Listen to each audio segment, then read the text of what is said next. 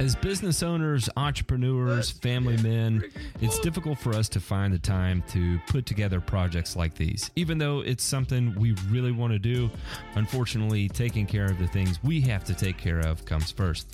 However, because of viewer support for people like you, we're able to continue doing this. Please consider joining our Patreon and supporting the Burn and Return podcast.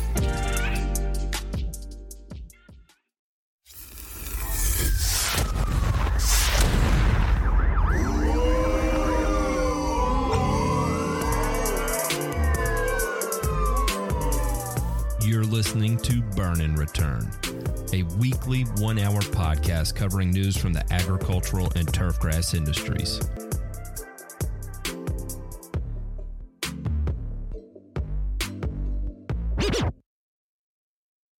With the DJ Scratch, you know what that means. It means it is time for another episode of Burn and Return. What's going on, everybody? My name is Matt. Sometimes I go by the Grass Factor. My end. Alongside me, we have Ryan DeMay and Ray Ito. Gentlemen!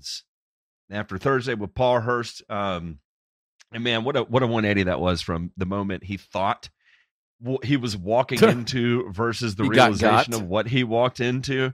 He was like, oh man, what the fuck? And let me be honest. I did introduce Ray as our local bomb expert. And it was really from that moment. I did mention Spencer, and his face was like, huh? And it took a while, but he came back. And I got to say, all the conversations afterward too was like, man, I had no idea I was going to have that much fun just sitting around talking to the turf people. And it was a lot of fun. And honest to God, you know who I want to get on next? I really want to get on Dave Wilbur. I think it would be a lot of fun. One, because from a turf management standpoint, I mean, he does everything completely different than any of us do. Well, yeah, I would say a lot more different things than what we do. I wouldn't say everything's completely different, but his journey, I feel like he has a pretty wild ass journey through his turf career. Including having done so much consulting work for the Trump brand, for example, right?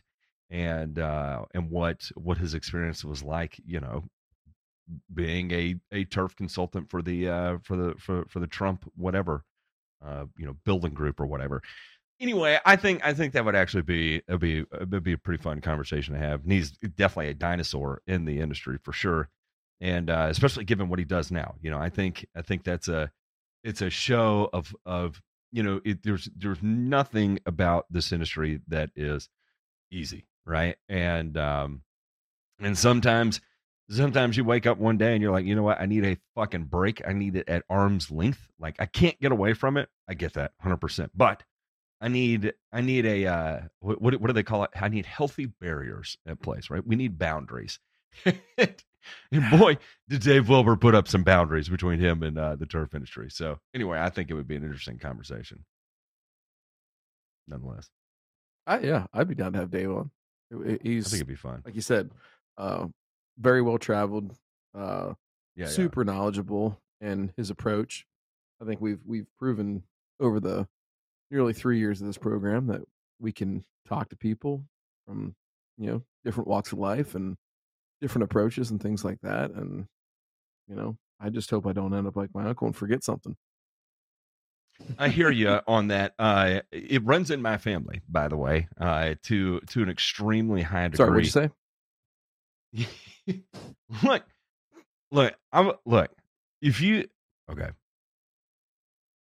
I am legitimately it's a great day. So it's a great pre-show. It's a great pre-show. What's interesting is that I was really concerned about how the hereditary aspect of Alzheimer's works, and where we're going with this, and I'll skip all the details. But my mom's side of the family, 4 of the 8 men on her dad had Alzheimer's, and so it's a concern, right? And apparently, I don't my mom is actually at low risk, and then I would have been too, based on how that typically goes down. But I can still get tested for the recessive gene to see if I am a carrier of it. I haven't. I don't know if I want to know. I probably should. And I know there's a lot of like lifestyle practices that you can engage in. I think Dr. Rhonda Patrick, everybody's come across her either on the Joe Rogan podcast or the various longevity studies that she's worked on. Former scientist at St. Jude, phenomenal, one of the world-renowned cancer researchers, and a longevity expert. And what sent her into overdrive was the realization that she is a carrier of the Alzheimer's gene, right? And when you're a ticking time bomb and you're smart enough, you try to become proactive about it. People like me, though, it's one of those that sometimes I prefer to live under a rock. I don't know. Not all the time. When it gets to be a problem that interrupts my day-to-day life, then I address it. But until then, but the thing is like once it's full-blown Alzheimer's, there's like no coming back from that. You know what I mean? You're coming back to it is like turning into a 4-year-old again. That's what coming back to it means, right? Like my granddad, asking about the dogs down at the corner, checking on them or whatever, and it being 1958 again. It's like, nah, dude. Now it's 2004. There are no dogs on the corner, and yeah, it's been real, grandpops. Rest in peace, Peppa Butt. He was a hell of a man and a great man. And anyway, I digress. General, how about we actually talk? Let's actually start the show here and quit having these conversations before someone blows their brains out. Funny story about that. The other 4 forgot to talk out of the way. Let's check out this week's. What are we doing? This week's headlines. It's way too much inside baseball. Way too much. Nothing to fear here. This is just the news. Students in Watsonville protest the Jews. Oh, wait, sorry, I misread that. Students protest pesticide proposal in Watsonville. At a meeting at Ramsey Park Family Center in Watsonville on Monday, some residents offered pointed input on the California Department. I mean, all the universities are pointing at each other, and they're like, they're all doing it. We might as well do it too, right? I mean, it's like it's a social contagion at this point. Some key parts of the draft. Okay, they want to ban pesticides, right? And this one actually is for La Supernova, who said the other day, no one would actually do that. No one's stupid enough to do that. Okay. Some key parts of the draft include more transparency about pesticide use, worker safety improvements, and development of sustainable pest management that tries to reduce reliance on pesticides. Admirable. Some critics, including 9 students from Watsonville and Greenfield High Schools, essentially said the plan was too vague and too slow to reduce health problems linked to pesticides. We need reform now because the children's are the ones that are suffering, said Anna Lopez, director of Santa Cruz County-based Center for Farm Worker Families at the meeting. Some children of farm workers in Santa Cruz and Monterey counties have developed asthma, learning disabilities, and cancer, Lopez said. If you could see the suffering of the parents as their kids are afflicted with these things, it is absolutely tragic, she said. State officials are collecting feedback on the plan through November 10th, including an online meeting on Friday, November 3rd. Many growers in Pajaro Valley rely on pesticides to prevent plant diseases, boost crop yields, and control weeds. On berry fields, gaseous pesticides known as fumigants are injected into the soil. Plastic tarps are usually used to prevent the gases from contaminating the air, although strong winds sometimes disrupt the tarps. In 2017, there were 76 reported illnesses from agricultural pesticide exposure from farm workers and pesticide applicators in Santa Cruz County. And from 2017 to 2022, pesticide use declined in part because of stricter Santa Cruz regulations that came that some conversions to organic operations. The pesticide regulation goals, they eliminate the use of priority pesticides by transitioning to sustainable pest management practices by 2050. Oh, it's aggressive. The sustainable pest managements are ecosystem-based, and you're trying to use the environment and timing of certain things to get a great overall outcome on the back end. 2050 goals allow growers to use pesticide only after monitoring indicates that they are needed, according to established guidelines, and treatments are made with the goal of removing only the target organism. Yeah, super easy to do. Towards the 2050 aims, the pesticide regulation department draft strategic plan 2024 to 2028 lists 4 more goals, more than its 50 smaller goals. This is increased access to its safe, effective, and sustainable pest management. Increased access to safe, effective, and sustainable pest management. Are people hiding sustainable pest management out there? Is that the problem? Safe and effective pest management is it in a who's holding it hostage? Who's holding it hostage? Plans include increasing grant funding for research, creating a diverse advisory board to guide, prioritize, and implementing new practices, track, evaluate, and enforce pesticide use. Plans include improvements in data collection and tracking of pesticides in the air and water, increasing enforcement actions against repeat offenders, and introducing policies to regulate pesticide sales. Increased engagement, collaboration, and transparency with residents in agricultural areas. Plans include more outreach events, providing resources in multiple languages, and launching a statewide pesticide notification system. Increased collaboration with local, state, tribal, and federal agencies. Deadlines have not been set for any of the goals in the draft plan. It goes on. More input on the draft plan. People are weighing in on it. Some people hate it. Some people are in favor of it. Blah, blah, blah. If you want to get involved, here's how you can too. Thank you. Thank you for UC Santa Cruz here for getting out ahead of this. I'm not gonna lie, guys. It sounds like a whole bunch of noise without a whole lot of end goal brains as far as like how they want all this to work out. Right? It's like it sounds we like got a lot of buzzwords. We're gonna densify these buzzwords. Yeah, and then we're gonna set something really wild like 2050. Well, and you know what my question always is in cases like this? Who the hell came first? The farms or the people living there? You know, that's always my question. Because California, watch out, because I've seen this kind of activism play out right here in Hawaii. And guess what happened when this activism won over? Agriculture went, aloha. And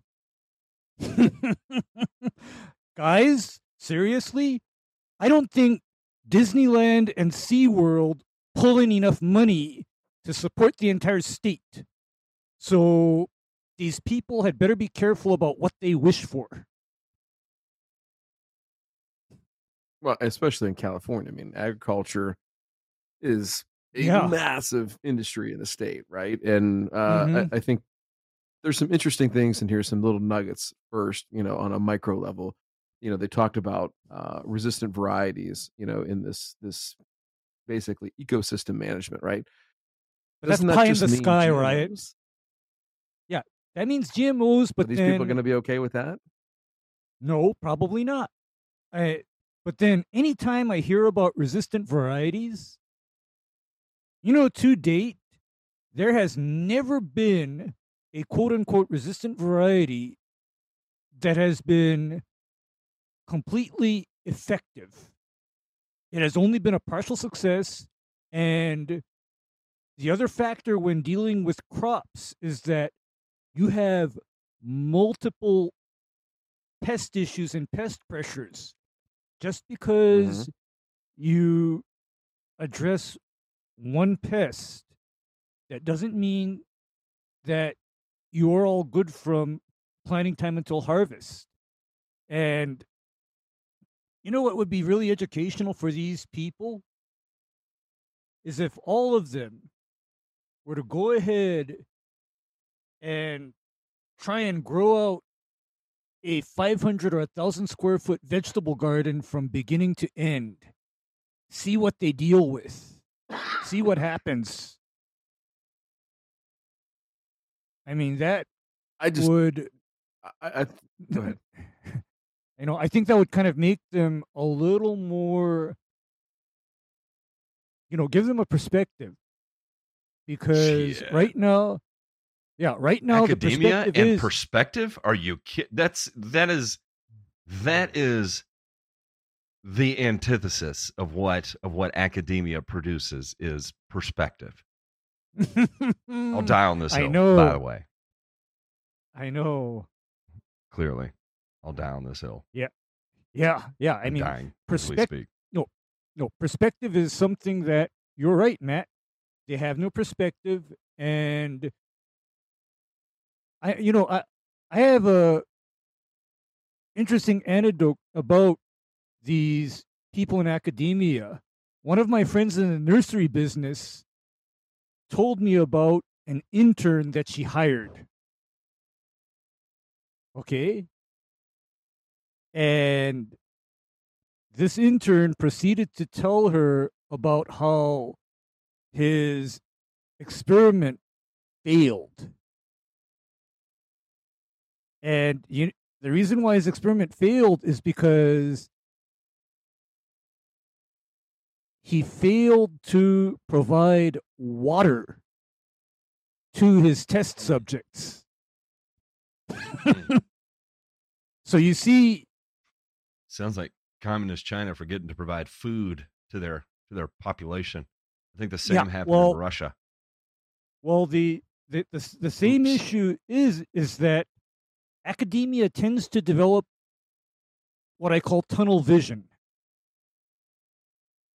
They only see one thing out of a very large picture. And these days, that one thing is not focused on enhancing or improving production. Their objective is this lofty goal of eliminating pesticides. Yeah, I mean, and that's obviously what's happening here. They're going to make a bunch of noise until someone who's an actual mover and shaker can come in and get that accomplished. What were you going to say, Ryan? No, all I was going to say was that, this kind of mimics a little bit of what's going on in Europe, right? That we've talked about on this show previously, and sort of the back and forth, but there's no real clear vision or goal of how to get there and things like that. And obviously they're a little further down the path there in Europe. But I also think too that this is a litmus test for, some of the things that might take place at a national level, depending on how things go in the future, right? So I think this approach or something similar is where we're headed, and it'll be interesting to see how it plays out, at least at a state level, especially in a state like California. Next we have Nutrien misses quarterly profit estimates by a lot. Hang on. There's two sides to every coin. Everybody can point at Nutrien and say they're always the bad guy, but if we recall, there was a huge potash shortage because we placed sanctions on Belarus and Russia, who are two major potash producers. And meanwhile, at the same time, Nutrien was then called to ramp up production, and so they guaranteed to allocate X number of millions of dollars. I believe it was in the 8-figure category that they pledged to put up. And actually, from what I can tell on their 8K, they actually have started spending that money. And then the sanctions on Belarus and Russia were lifted. And what happened to potash prices? Nutrien starts spending money to ramp up production. And, well, we're like, fuck it. We'll just send in some vessels from Russia and Belarus. Certainly that won't go towards trying to beat the shit out of Ukraine or whatever weirdness is going on over there. And sure enough, potash prices absolutely plummeted. So from $633 to $250 a ton. Now it's going to be hard to find potash at $250 a ton because people are holding inventory from much higher than that. But we will see it go.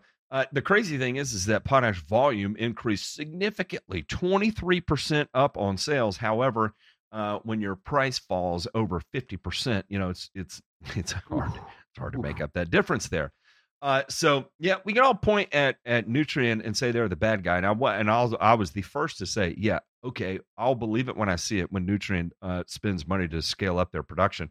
And sure enough, they actually did. Then they had a big outage out of one of their urea plants this last quarter, and then a second one is going down for a planned maintenance. So they're going to miss their urea forecast by pretty significantly too. So their guidance didn't look too good.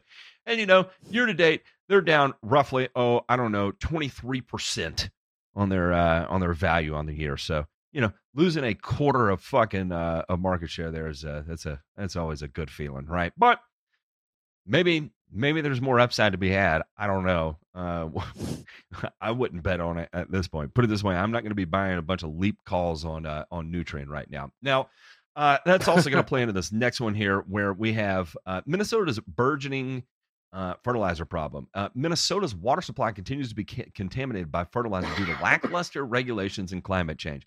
We were just talking about the framework for regulations, and then I think we're also seeing this in Russia. Now let's see what we can figure out with Minnesota here. We need to set a goal of decreasing nitrogen contamination in surface water by 45% by 2040. If it follows existing fertilizer regulations, however, we will reduce surface water contamination by just 15%. So they are forecasting the current regulations will only drop to 15%, but we need to get to 40. We need to 3x what we're currently doing, right? So anyway, I am really, really interested to see what kind of aggressive plans they have for this that does not include restricting nitrogen usage in a big way, right? Now, again, the number one contributor to fertilizer in water isn't rain that is pushing it. It's erosion, right? Erosion, washing away soil into it. And there's some good things that can be done. Cover cropping can do it, but ultimately that affects profitability of the field. Sometimes it's effective, not all the time. That's some of the newer regenerative ag promises that we've been seeing, not checking out to be true 100% of the time. I highly recommend you go read Andrew Maguire over on Twitter or X, whatever it is, at Andrew Maguire, who really dives balls deep into this. He is like the Travis Shaddix of the ag world, right? And one of my all-time absolute favorites to read. Sign up for his blog. It's just jam-packed with information that people need to know. And so it's easier to look at something like this and say, that's great, that sounds awesome, but is it going to lead to another inflationary exercise of futility? Time's right? Up, it's over. We can't guarantee it's going to get us there, but we're going to try these things, and it's going to drive up the cost of food by 3x, right? Our crop cost is going to go up by 3x, and we might reduce fertilizer in groundwater. I mean, do you see the problem there, right? Again, in my opinion, it sounds a whole lot more of like, okay, we got till 2040. We're going to just kind of, Is there anything that I'm missing out of here other than tillage and cover cropping that is going to get us there? Or is it going to be one of those things that we try it, we don't get the results that we expect, like in every other fucking time we've done this, and then it's going to turn into, well, we're going to limit you to a 200 bushel an acre crop based on, the 100 pounds per acre of nitrogen that you're allowed to apply now? I think that's, if you dive in and see where the other side is going from a research aspect, you'll see that limits, bans, things like that are what seems to be the low-hanging fruit from a policy initiative standpoint, and that's an easy way for those voices on the other side to be placated, right? Well, hey, if you ban it, everything's fine. You're not getting to the crux of the issue, though, right? The crux of the issue is educating people, i.e., farmers, nutrient users, things like that, on how to do it, when to do it, the 4 R's, right? And getting better at that aspect of it. And also at the same time, trying to, come up with plants that are more efficient at using the amount that they're given. So again, anytime that you ban something, right? I think in every single case, nobody understands what they're giving up on the other side of that. And that's where we're going to have major, major, major problems downstream. And it won't take long to figure out. Ray will tell you, right, Ray? That's right. That's right. I mean, it's very easy to propose bans, restrictions, increased oversight, bureaucratic harassment. However, what is the downside? I mean, you know, California prides itself on supplying a lot of agricultural production. Minnesota, my understanding is that a lot of wheat production happens in Minnesota, corn production, soy production. Now, what happens when the parties involved say, hell with this, we're moving production to South America or Africa. Hell with this already, you know? And there's precedent for growers doing that. And you know who loses when that happens? The states where agricultural production has left. The people lose. Because I can tell you right now, when agriculture leaves a state en masse, it is a sad situation. And Mahalo. Yeah, mahalo, aloha, as I always like to say, and it's not aloha hello, it's aloha goodbye. You know? Look, you know, in this they talk about how, you know, planting perennial grasses or you know, like rye, perennial rye or something will reduce nitrogen runoff by 70%. So they have 100% compliance on buffer zones right now. That's the other piece of it that they're trying to get 100% compliance on. Again, what they're saying, the claim is up to 70%, right? So again, look, they get 100% compliance on this. Then what happens, right? They're only projecting right now 15% improvement. They're trying to get to 45, right? And okay, so perennial grasses, this 70% runoff issues is gonna get them to 45% by 2040. What if it doesn't? Okay. What if it gets it to 30, but you still need another 50%? What are they going to do? And you can't tell me. I mean, it is so obvious to see where this is going to go. I mean, look at Europe. Look at Europe. Look at Norway. Look at Ireland or the Netherlands. Yeah. It all pans out the exact same way. It's like, okay, you keep saying it's as simple as this, but now all of a sudden I have to give up half my cattle.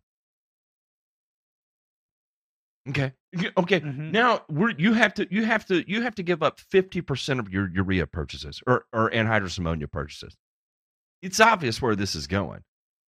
So I don't know. I hope that magically we can figure out something, right? Or you know, maybe there is a magic drainage system that exists out there that hasn't been discovered yet that can be installed for, you know, $10 an acre to solve all these woes. And then we're good to go. But again, I think it's pretty obvious to see where we're headed with this. Good news there in the headlines, man, makes me feel real good. This show is brought to you by, you know who it's brought to you by? It's brought to you by us. Gosh damn it. Just kidding. It's actually brought to us by you, by all the listeners out there. Again, we are not able to do this without y'all. And that goes for the Thirsty Thursdays and especially this show. It is so much of this that allows us to do that, everything we do. A couple of key highlights, right? We had another meetup in Louisville this year, and it was unreal. Emotionally, it's unreal. Physically, it's unreal. Spiritually, it's unreal. And every time, I will say that this is the first time in my life I ever was allowed to feel myself, to allow myself to feel proud, right? And it was such an interesting experience to go in it that way. To have a little chip on my shoulder and be proud of everything that, you know, this has, all the opportunities that have been afforded to us because of this, and ultimately that's because of y'all. And so I want to say thank you first and foremost. And if you take anything of value of what we talk about and you are of the means, patreon.com/Spartan Return. Everything we make on this, we pour back into it. Shout out to our new scholarship winner this year. Last year, it was Aldo, who has made not just one hell of a splash into getting his turf credentials. I mean, he's been smoking it with straight A's the entire time, and absolutely busting his fucking balls at it too. And then this year we got the kid. We got Jason coming in, and in the breath of fresh air he's bringing, because like we heard from Paul Hurst last week, turf managers are of the next generation, are a dying breed, right? And so there's just going to be this huge generational gap of like dudes in their late 50s to like dudes in their 30s, right? And it's not going from 60s to 50s to 40s to 30s. It's a big ass gap, and 50%. I think it's over the next 3 years, 50% of the green industry is going to be retired, right? So there will be a gigantic breadth of young breath, and for us to try and have some humor that goes into that, and hopefully some words of wisdom for the younger people that are out there, because the weird thing is that like in a few short years, we are going to be the old ones that are active in the industry. And the crazy thing is that we've got, I mean, I'm almost 40, DeMay is 40, and Ray is 50. And then we will be the dinosaurs. And it's fucking weird to think about it that way, but that's how much of a gap that we're going to see in this industry. And so if we can pass along the things that we were taught by the actual dinosaurs now that have to have healthy boundaries with the industry, rightfully deserved, and you know, pass along with love the things that were physically beat into us, and pay that forward in a little bit less physical way, with a little bit more to be a little bit more in tune with the younger generation. And you know, I think we're able to accomplish that with an online presence. We're glad to be able to do that. So again, all of that comes from you. We raised, I mean, all said and done, it was something like $13,000 for St. Jude this year. I mean, it's a fucking astronomical number that we did. And again, that was all because of y'all. That was not something we split. That went 100% to St. Jude. Shout out to Ryan for organizing that. And we did it as part of the Travis Feltner Fund, because someone that we were actually live on air arguing with, DeMay is such a crafty bastard, not the beer, but an actual crafty bastard at turning a strife into a positive. He was like, you know what? Let's do this in such a way that the people who need to win actually win, right? And because we are certainly the losers up here, and without a doubt, Travis is also a loser. So we passed the baton of winning to the people who deserve it most, and those are the people, both workers and recipients at St. Jude, who rely on that. And man, that to this day, I was just talking to Jay Pink about this on Saturday, and he was, you know, he's like, you know, what do you want to do for this next year? And I was like, fucking St. Jude, 100%. I get emails every week now. Every week I get an email from St. Jude, and it's funny because prior to donating money to St. Jude, you always get the non-success stories from St. Jude, right? And now that we have donated to St. Jude, I get the weekly success stories from St. Jude. I don't cry any less. They're very gut-wrenching, very, very heartwarming. But I forget about that, right? Because I always think, you know, a trip to St. Jude is terminal, and that's the end of the road. But for a shit ton of people, that's the beginning of that is an opportunity for another chance at life, an actual miraculous second chance at life, or third chance, or fourth chance at life, because they literally brush death so many times while there, and the magic hands that exist there are able to pull them back. And again, we were able to do that because of everyone that listens to us, and I think that's a testament to the quality of people that are out there. We're just the assholes up here that run our fucking yapper. And y'all are the people who put your money where your mouth is, and so again, all of this is able to happen because of y'all, and we are so very appreciative. And as we wind down to the end of the year here, we'll of course have an end of the year recap where we will highlight not just us being the assholes, but we will also honor the biggest assholes of assholes, because it's funny, because it's absolutely funny. And we will do so with the intentions of, for as many people that we make angry, we hope to help as equal many of children that are suffering in an unbearable way, and their families that suffered in an unbearable way, because we're assholes. We're not scumbags. Anyway, there we go with that. Let's check out this week's. Let's keep it going with this week's Joe Knows Turf.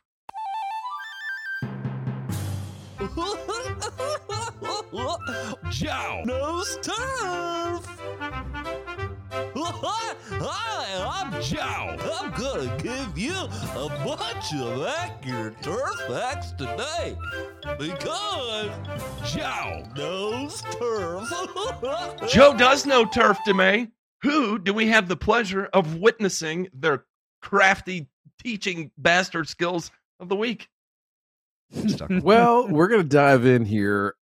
We had our live show in Louisville, and we asked the folks that came, hey, what do you want to hear us talk about a little bit more? And, we don't get too much into pricing per se, or we don't get too much into, except for our very, very early shows. If you go back to the spring of 2021, we first started doing this. So I thought it might be helpful, as we were talking to Paul on the show the other day about the young kids or, people that are just starting out in the industry, regardless of their age, and what they should be thinking about, how they should be going about things. So I wanted to highlight a couple things here. One was the program, and we'll break this down here in a second and talk a little bit about it and just try to, kind of go back to our roots of, getting started and some of the other, getting started both in the industry, but also getting started with each other and talking through this and some of the differences and similarities we had towards building lawn care programs. And then I also want to share with you some of the comments because some of this shit is reprehensible. It's pretty bad. So, knowing where to go to get advice and not necessarily just going on Facebook and posting as an anonymous member. So I'll read this for the audio. Real quick, DeMay, will you send a copy of that and put it in our group chat real quick? Yeah, let me see if I. This is what happens when we do this live. Is the. Let me see if I can do this here real quick. Don't let anybody tell us that we don't. Oh, look! No, we'll do it live. Fuck it. We will do it live. Bill always brings us together. Okay. It never gets old. No, it will never get old. You can't fake that kind of rage. All right, so God, anonymous member so good. Wrote in. This is the turf and ornamental applicators, professional applicators group, TOPA, on Facebook. Yeah, again, no disrespect. Put quotes around professional there. It's something. They're paid money. I'm a member of this things group happen. too. We'll just say that. There are some bright people in here. So I see Nate Element over here. One of my favorites, actually. One of my great friends. A nasty Nate. He does come from the top rope here. All right, so he does. Anonymous member says, I've been looking at different chemicals and pricing, and I think I have it down to what I want to do. Looking for some feedback on this. This is for Cool Season Grass located in the north part of Central Ohio, so pretty close to me. And I'm pretty sure that this gentleman went on here and he posted some other things earlier in the month. Like one of them was he called up like True Green and like a couple other local people and just had them price different yards and see where he fit. And I don't know that I understand. It's nice to know it's your competition. I get it, but same time, like run your numbers, know your numbers. All right. Yes, you can't use that to drive your price list. You can drive it to help influence, like, okay, if they're there, in order for me to sell at that price, my cost of goods need to be at X in order for me to sell at Y price, right? So maybe you can make that adjustment, but you can't look at it and be like, shit, how am I going to make my cost of $2.26 1,000 profitable when I'm selling it for $3 1,000 square foot? Like, you can't. No matter how you do it, you can't make it work. How does True Green do it? Because they're not applying at $2.26 per 1,000 square feet. They're not. Not happening. Yeah, it's completely different buying power. It's a completely different market, right? Mm-hmm. So you can't sell on that. Okay, so let's run through this here. We've got a 6-round program here, ladies and gentlemen. So for those of you following along on audio, we're looking at a nice little spreadsheet that talks about each round, the cost per 1,000 per each round, which products they're going out with, the rates, and all that. Okay, so let's dive in here, and I'm just going to read these off first, and then we can walk back through it. Okay, so round one, we've got a 1203 with 0.37% prodiamine and 50% regain. And regain, for those of you scoring at home, I believe is isn't that a polycoat? A denitrification inhibitor. It's a DNA. Oh, okay. So stabilized nitrogen. That's going out at 4 pounds. Okay. Stabilized. Just 50% though. There we go. Just 50, just a little tickle, especially going out in round one. So 4 pounds. You're going out a half pound here of N basically, and kick it in the ass here with some prodiamine. Okay. And just to give you a heads up, that works out to $19.25 a bag for that 1203.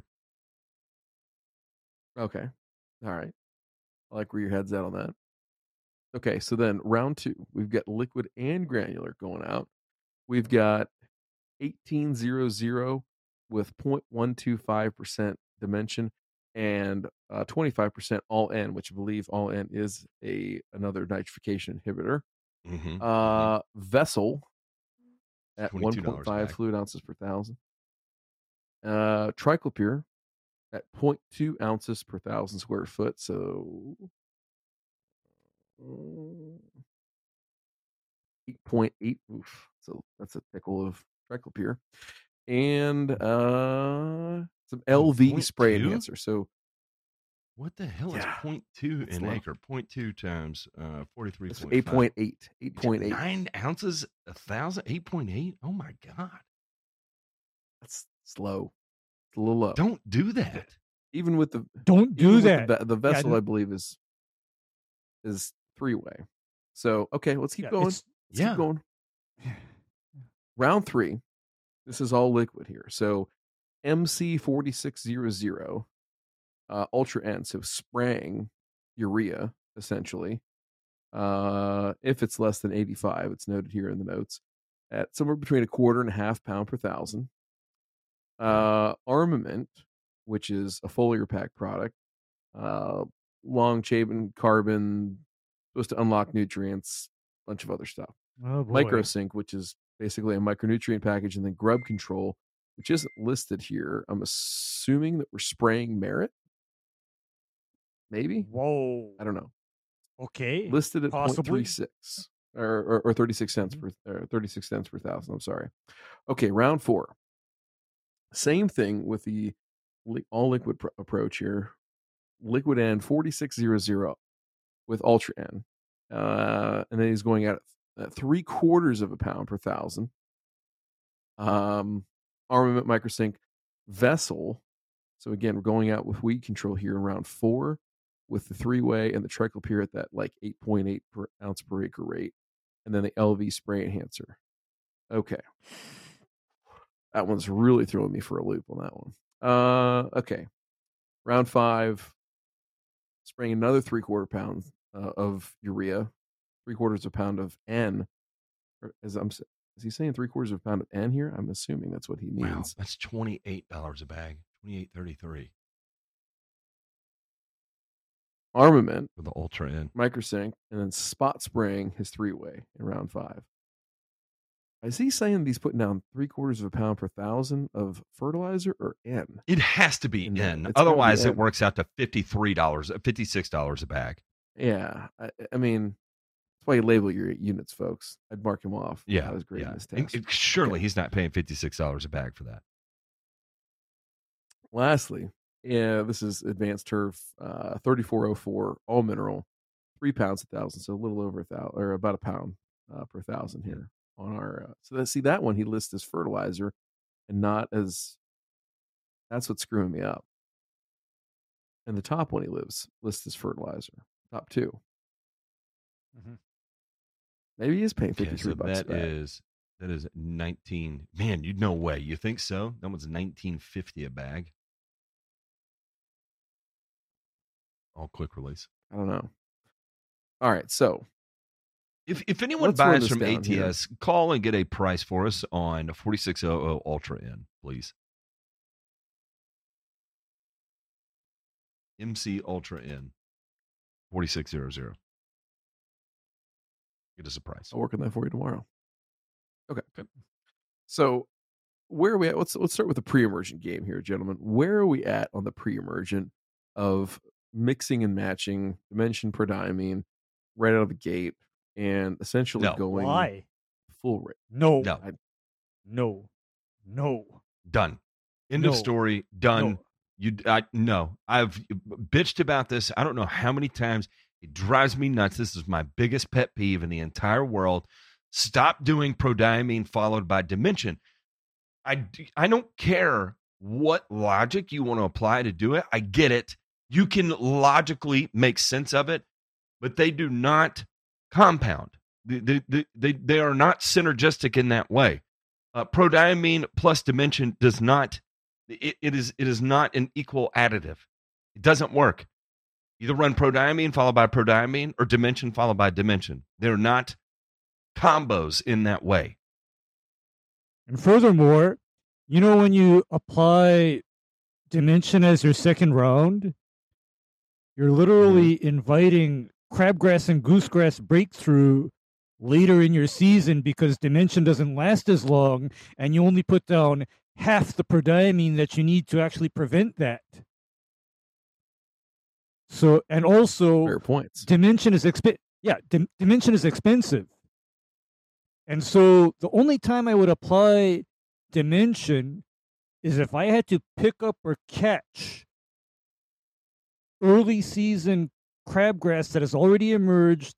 But when I'm doing that, I'm spraying my dimension. I'm not ordering it on top of fertilizer. So this is just, how shall I say, $1.76 too much. He should have just thrown down another round. Yeah, I was going to say round dimension, of his prodiamine. Yeah. If you pick up a new customer, and it's round 2, right? And Time's up. They did not get a round 1. They had no previous application of prodiamine. 100% high rate of sprayed dimension makes sense in that situation as a catch me up, right? But again, not as a start with prodiamine followed by dimension. That it sounds good, but there's enough efficacy data out there to show they're not synergistic in that way. It ain't doing it for you. Yeah. Because go ahead. Go ahead. Keep on going. Keep on going because now let's look at I also got to add post-emergent broadleaf control. Go ahead and ask your question, Ray. Mm-hmm. Okay.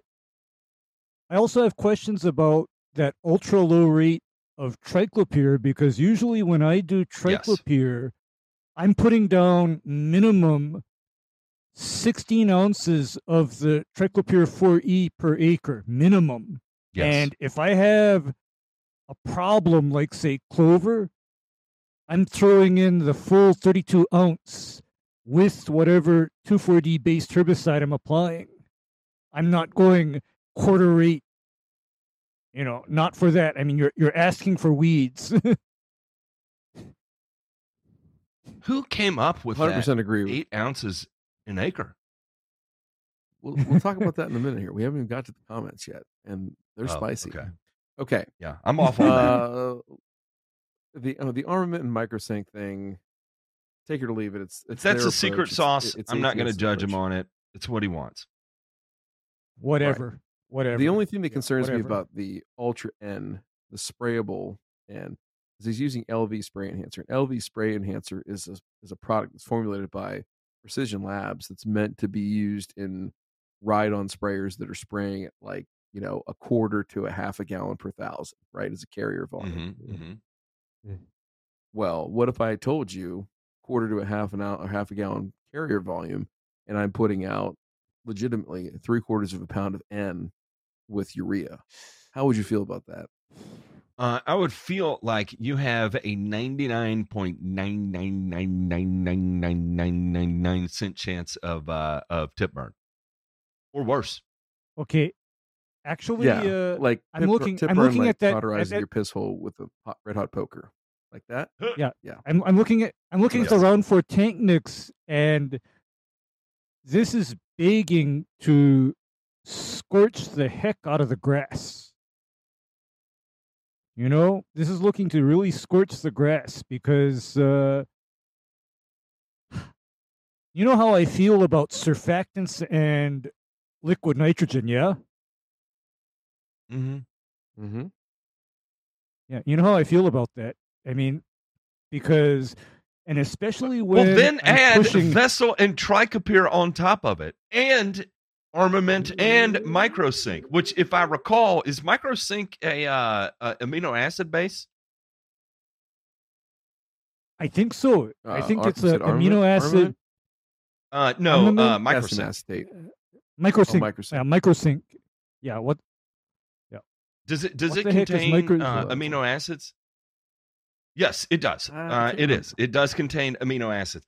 Again, from experience here, you start mixing in with amino acids and amino acids with herbicides, some shit can start happening, man. I'm telling you, some shit can start happening. Then you add your LV spray enhancer on top of it. This guy is cruising for a bruising that he didn't vie for. All right. He's not Let's planning dive on into the this, is he? Well, okay. So, Corey wants to know why hardly any potassium and no phosphorus.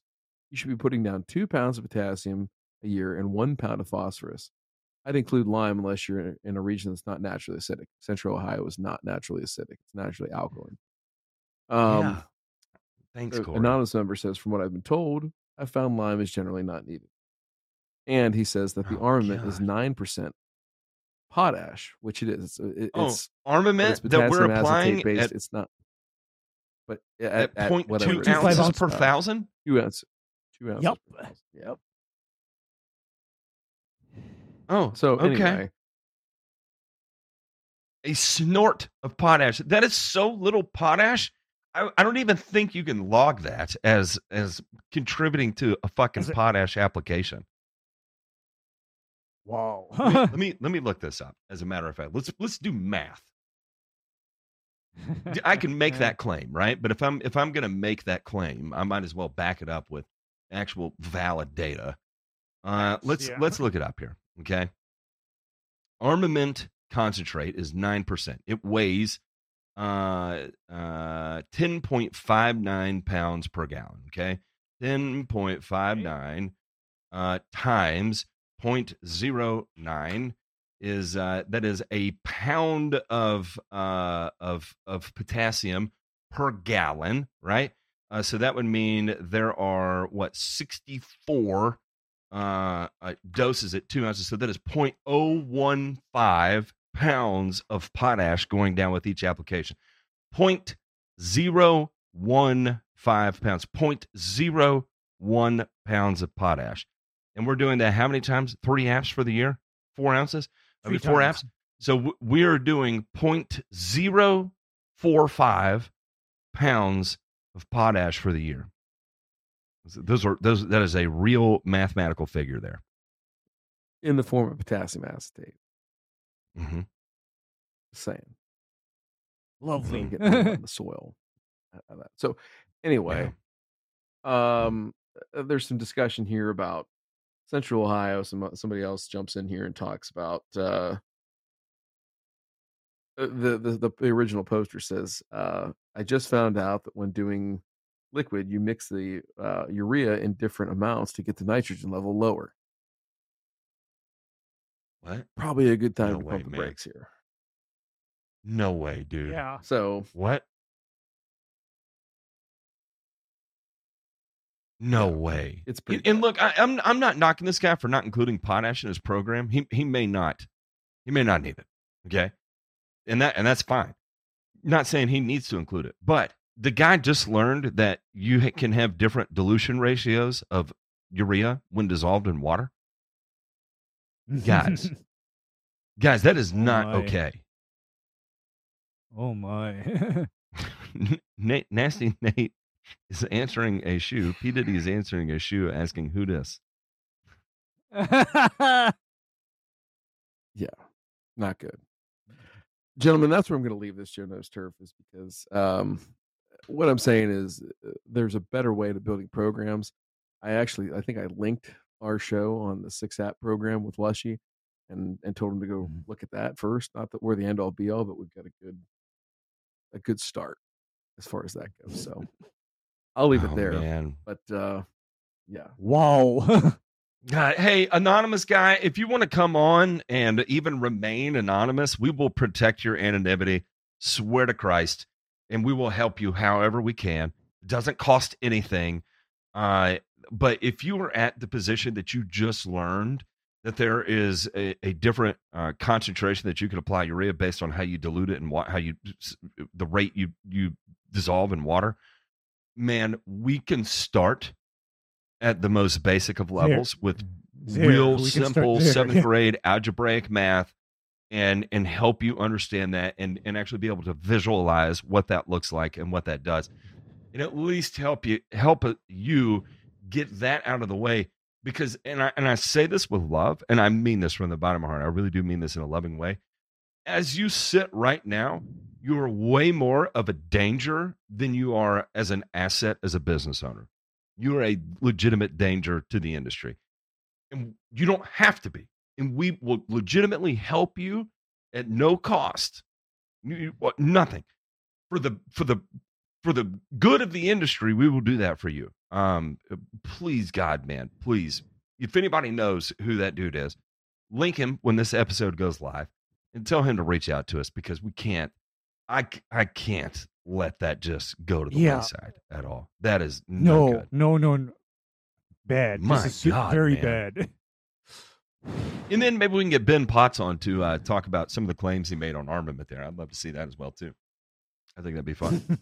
All right. Thanks for that, DeMay. I'm not going to sleep tonight, so we might as well just cover this week's birds.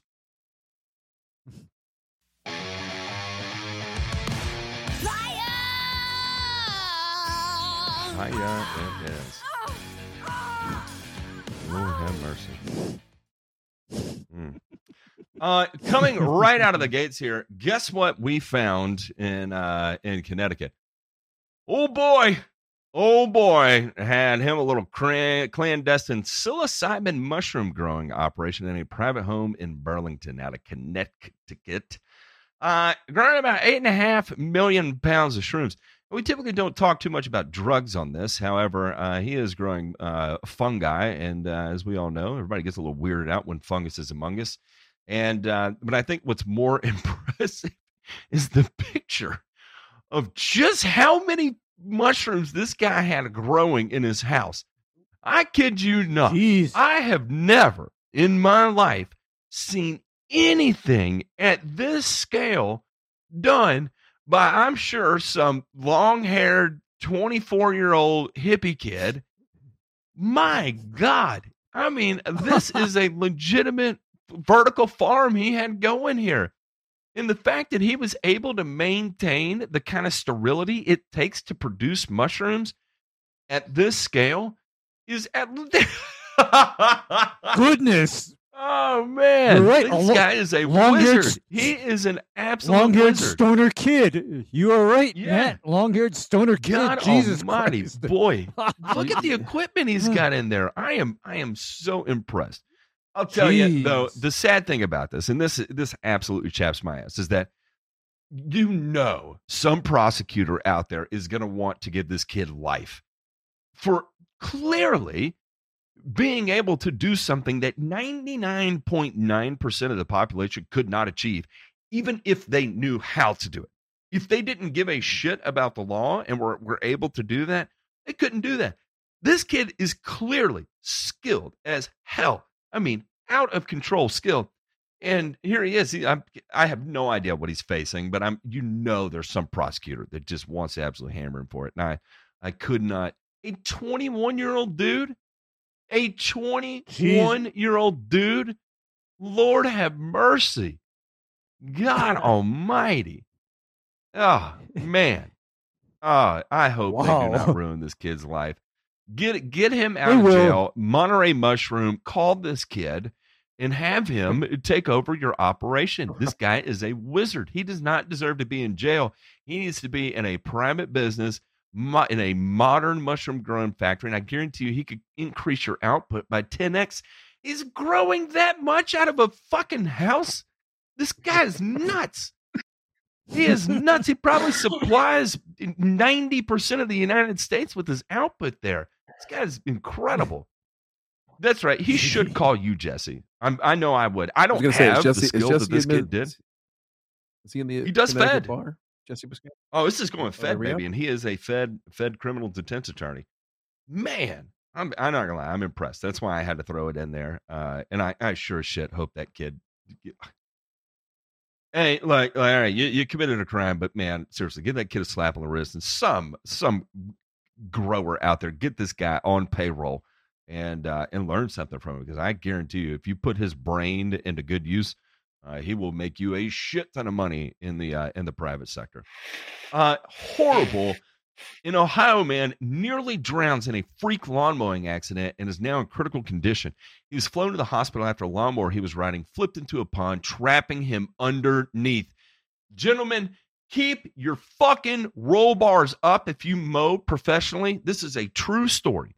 I was mowing a surround in a Toro Sidewinder and being lazy and sliding my deck down towards the pond. And it's 5 o'clock in the morning, 5:30 in the morning, and my rear, because those things have, it's the 3-wheeler, right? And my rear wheel slid into the pond. And when it did, and I was trying to get myself out, it rolled. And if I did not, this Toro Sidewinder has a steering wheel, right? It's not, zero turn arm bars. It has a steering wheel, and it rides up in the air. And man, when I was on my back in the water, and I'm looking at the angle of this, and thank Christ for the roll bar, because that steering wheel would have pinned me in about 12 inches of water and drowned my ass 100%. And here, this guy got trapped. He may not have had a roll bar, but let this be your lesson. I know they're annoying. I know they hit tree branches when you go underneath them, but for Christ's sake, man, they are there to save your life. Use it. Do not die like this. Please, God, do not die like this. I hope this guy recovers sooner than later. Oh, man, it makes me sick to my stomach. The last one here. Well, we talked about Nutrien. We might as well get Mosaic in here too, right? Mosaic, New Wales Gypstack Fertilizer Company suffered a liner tear. Could be the latest of several incidents in recent years at Mosaic's Polk County plant. There's another possible tear in the liner beneath a pile of Mosaic's mildly radioactive phosphate waste at its plant. I love mildly radioactive. It's got a little rate on it, if I recall correctly. If confirmed, it would mark at least the third problem since 2016 at the company's phosphate fertilizer manufacturing facility in Polk County. Data from Mosaic's New Wales facility showed a change in water pressure at its active south gypsum stack, a sign there may be a tear in the lining, which could result in the indeterminate volume of processed water released in the environment.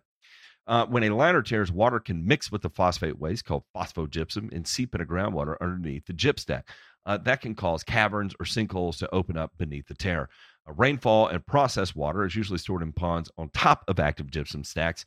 State environment regulators told the Tampa Bay Times there's no processed water above the area of this possible tear. If a tear is confirmed, it's located in an area where a recovery well could capture and contain any release to prevent it from polluting into the underground. Even with no processed water above the phosphogypsum, pollutants could still be released from below, environmental advocates fear. Still, an inspection report from Saturday shows a possible tear was deemed by the company a critical condition event, which means it is a written report of the problem and the company's plan to fix it needs to be submitted to the state within a week. Mosaic intends to begin drilling to investigate this week, according to the incident report. The development is just one of many at this same facility. There was a sinkhole stretching 152 feet that opened beneath the New Wales gypstack, resulting in 215 million gallons of contaminated water draining into the aquifer below. It also wouldn't be the first time that a protective liner was torn. I'd acknowledge the liner tear resulted in a 300-foot cavity at the gypstack recently as March of last year. The confirmation wasn't made public by the state or the company until months after the incident. The liner tear last year was in the eastern section of the gypstack. This potential tear is in the northwest part, according to the state environment regulators. Anyway, there's been a history of failures of this. It freaks everybody out. Everybody's, Mosaic says we care about transparency, and I guess now they do. Not then, but now we do. We learned our lesson then. Now we care about transparency. Man, I don't know enough about this, but what I do know is that there is a concerted effort right now to repurpose, and they're studying really well how to repurpose the phosphogypsum into roads, right? So they would homogenize it with a tar and pave it into roads. And once cross-linked with tar, it actually stabilizes what I believe is radioactive radon, and will keep it from becoming a problem because the tar actually holds it in place very, very effectively. Because radon mainly exists as the old what are those free floaters called, Ray? Why has radon moved from lower ground to higher ground so well? It's because radon is a gas, and radon is the gas emitted by small amounts of radium.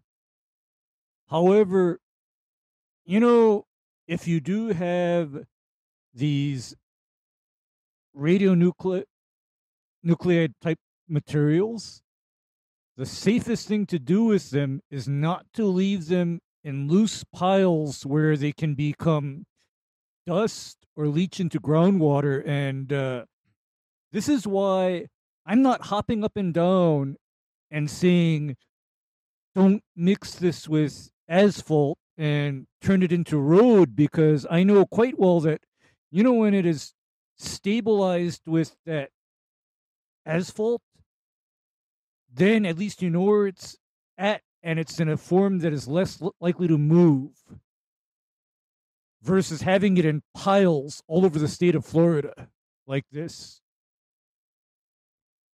Because this is a got to do something bomb. about it. Yeah, and I don't understand why continue to use the liners. Like, okay, if you're seeing repeated failures, there's probably time to reevaluate.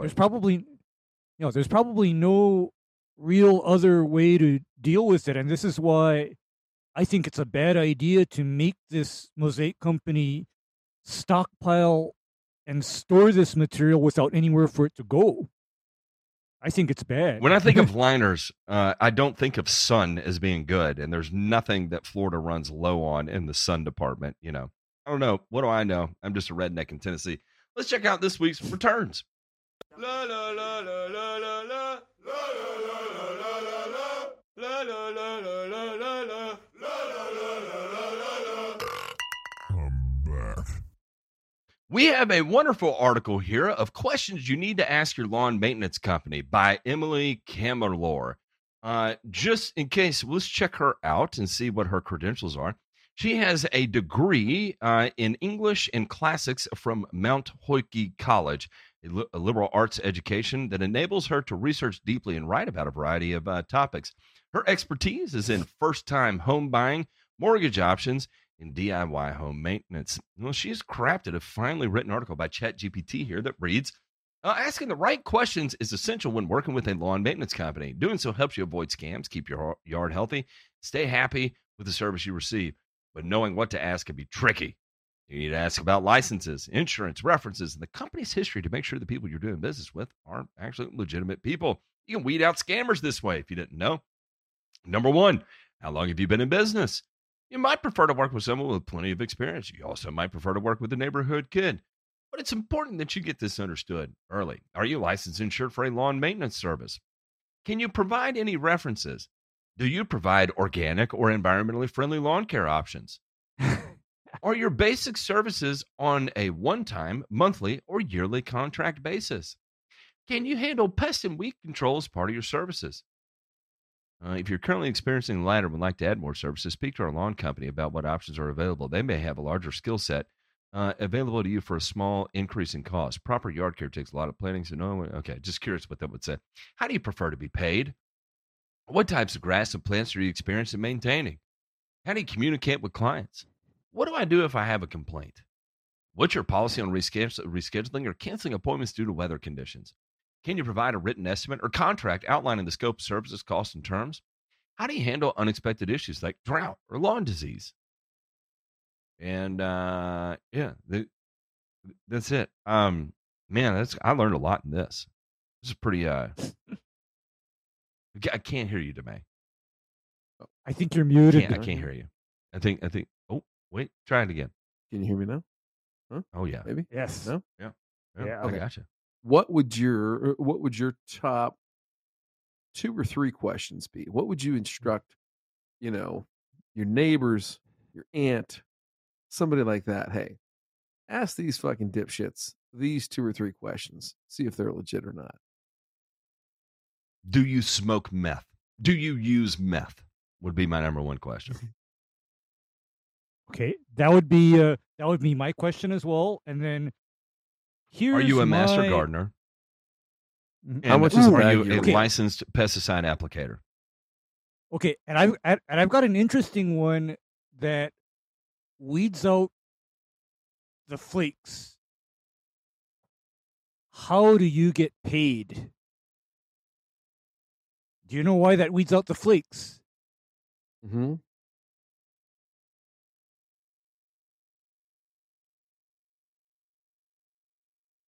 Because How? the flakes want to be paid in cash. Okay,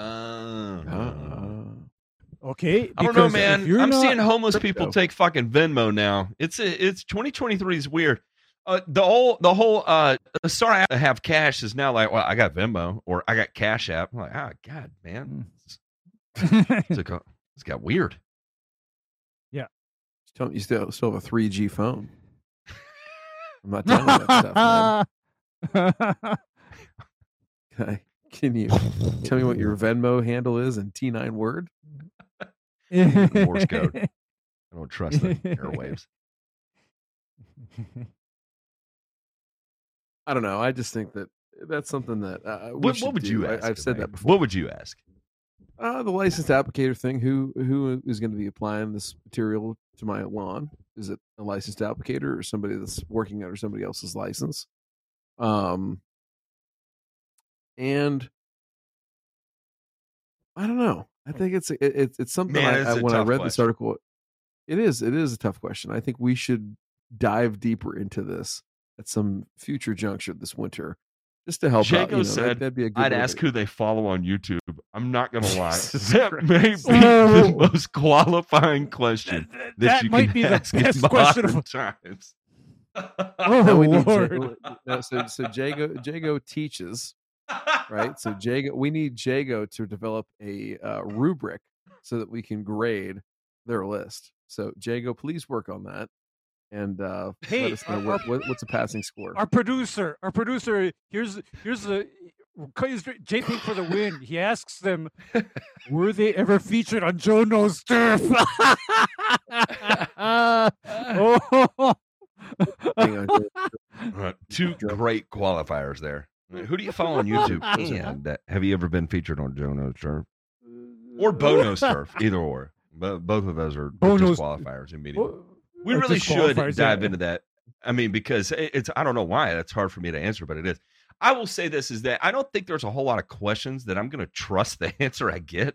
And so I'm going to do a significant amount of due diligence before I let anyone onto my fucking property. Now, I will say this is that I grew up in Memphis. I've been shot before.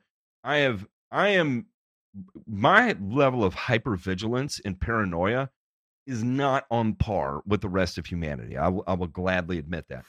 That being said, is that whatever anyone tells me, if I invite them to bid on doing something to my property, I am going to scrutinize them in the worst of ways. I will know all of their previous marriages. I will know several of their girlfriends that they've had in their life, where they live, how long they live there, how long they've been on time with payments at their previous property. A lot of random ass shit, I want to know what drugs they experimented with between the time they were 18 and 25. It's just, it's just what I want to know. And it's not to say that it'll disqualify them. It's just I need to know these things to build the entirety of the picture. So to narrow that down into 3 questions will be difficult, but I actually think it's a pretty good exercise in futility of actually just being a better human being in general. Thank you for that, Demay. Sorry. No, Sorry. University of Michigan is not. Oh man, I had a joke, and once I saw it was Raising Men Lawn Care, I'm not going to make that joke anymore. There's some strange shit going on in Michigan right now. That is for sure. Always strange shit. Hard work certainly has paid off for two West Michigan fifth graders who took on the 50-yard challenge. Curtis Lyon Welch and Aston Lyon Welch accepted the challenge by Raising Men and Women Lawn Care Services in April, aiming to mow 50 yards for free for the next 5 months. The Coldwater Boys mowed lawns for seniors, people with disabilities, veterans, and single parents around Branch County, according to Kristen Leon Welch. On Wednesday, Raising Men and Women Lawn Care Services congratulated the duo for reaching their goal, presenting the boys with certificates, 2 new fucking lawnmowers, 2 new weed whips, and 2 blowers. Lyon Welch told News Channel 3. I screwed up this segment with putting an F word in it. Can you post J-Pink? Just go and throw a beep in there. All right, we got it. Raising Men and Women Lawn Care Services, 501(c), blah, blah, blah. And they do the 50-yard challenge, and that's where they invite people in to get out there and mow 50 yards for free, to pay it forward. Where's Rodney's name? I don't see it. It should be in there. Rodney Smith. How are they not going to put Rodney Smith's name in this? Yeah, I just did a Control F on it. There is no Rodney Smith. That's frustrating. That is absolutely frustrating. Rodney Smith absolutely just made this a phenomena of good, right? And if there's anything that we need in 2023, and especially moving forward, it's fucking good. We need a lot of good. And this guy deserves every bit of the credit and good that can be returned to him for having, one, the balls to do this, but also just the selfless nature of being able to turn this into something that it has become. Imagine how shitty that is. Hustling flights all across the country to go mow something for free. Yeah. I mean, just that sucks, man. That is hard as shit. And he did it. And is still doing it. And is still working his ass off to make this a reality. And the number of kids that are out there working their ass off that are helping bring more good into the world. That certainly, no one will argue with me that the one thing we need in the world right now is more good. No one will argue with me on that. Right? No. Right? Okay. No. Just, I was making sure. I'm like, am I overlooking something that we really need? Sheila's not the answer. Certainly it's good, right? No. Anyway, I'm a little disappointed that it mentioned Rodney Smith in this because he's a fucking badass and deserves. He does. All the credit. He deserves all the credit. There will be someone out there that'll be like, actually, what the world needs is more economic opportunity for everyone involved. Equality of outcome is more important than equality of opportunity. Anyway, I digress. Okay, we're going to wrap up this episode. We're going to go let our fine patrons pick the name of this week's episode. I want to thank everybody for tuning in. If you're of the means, patreon.com/bonereturn. I understand shit's expensive, and if you can't, no harm, no foul. You're not going to hurt our feelings, but if you can, we'd welcome you aboard, and I promise we will put all of that to good use. So thank you so much, everybody. We will catch y'all on Thursday.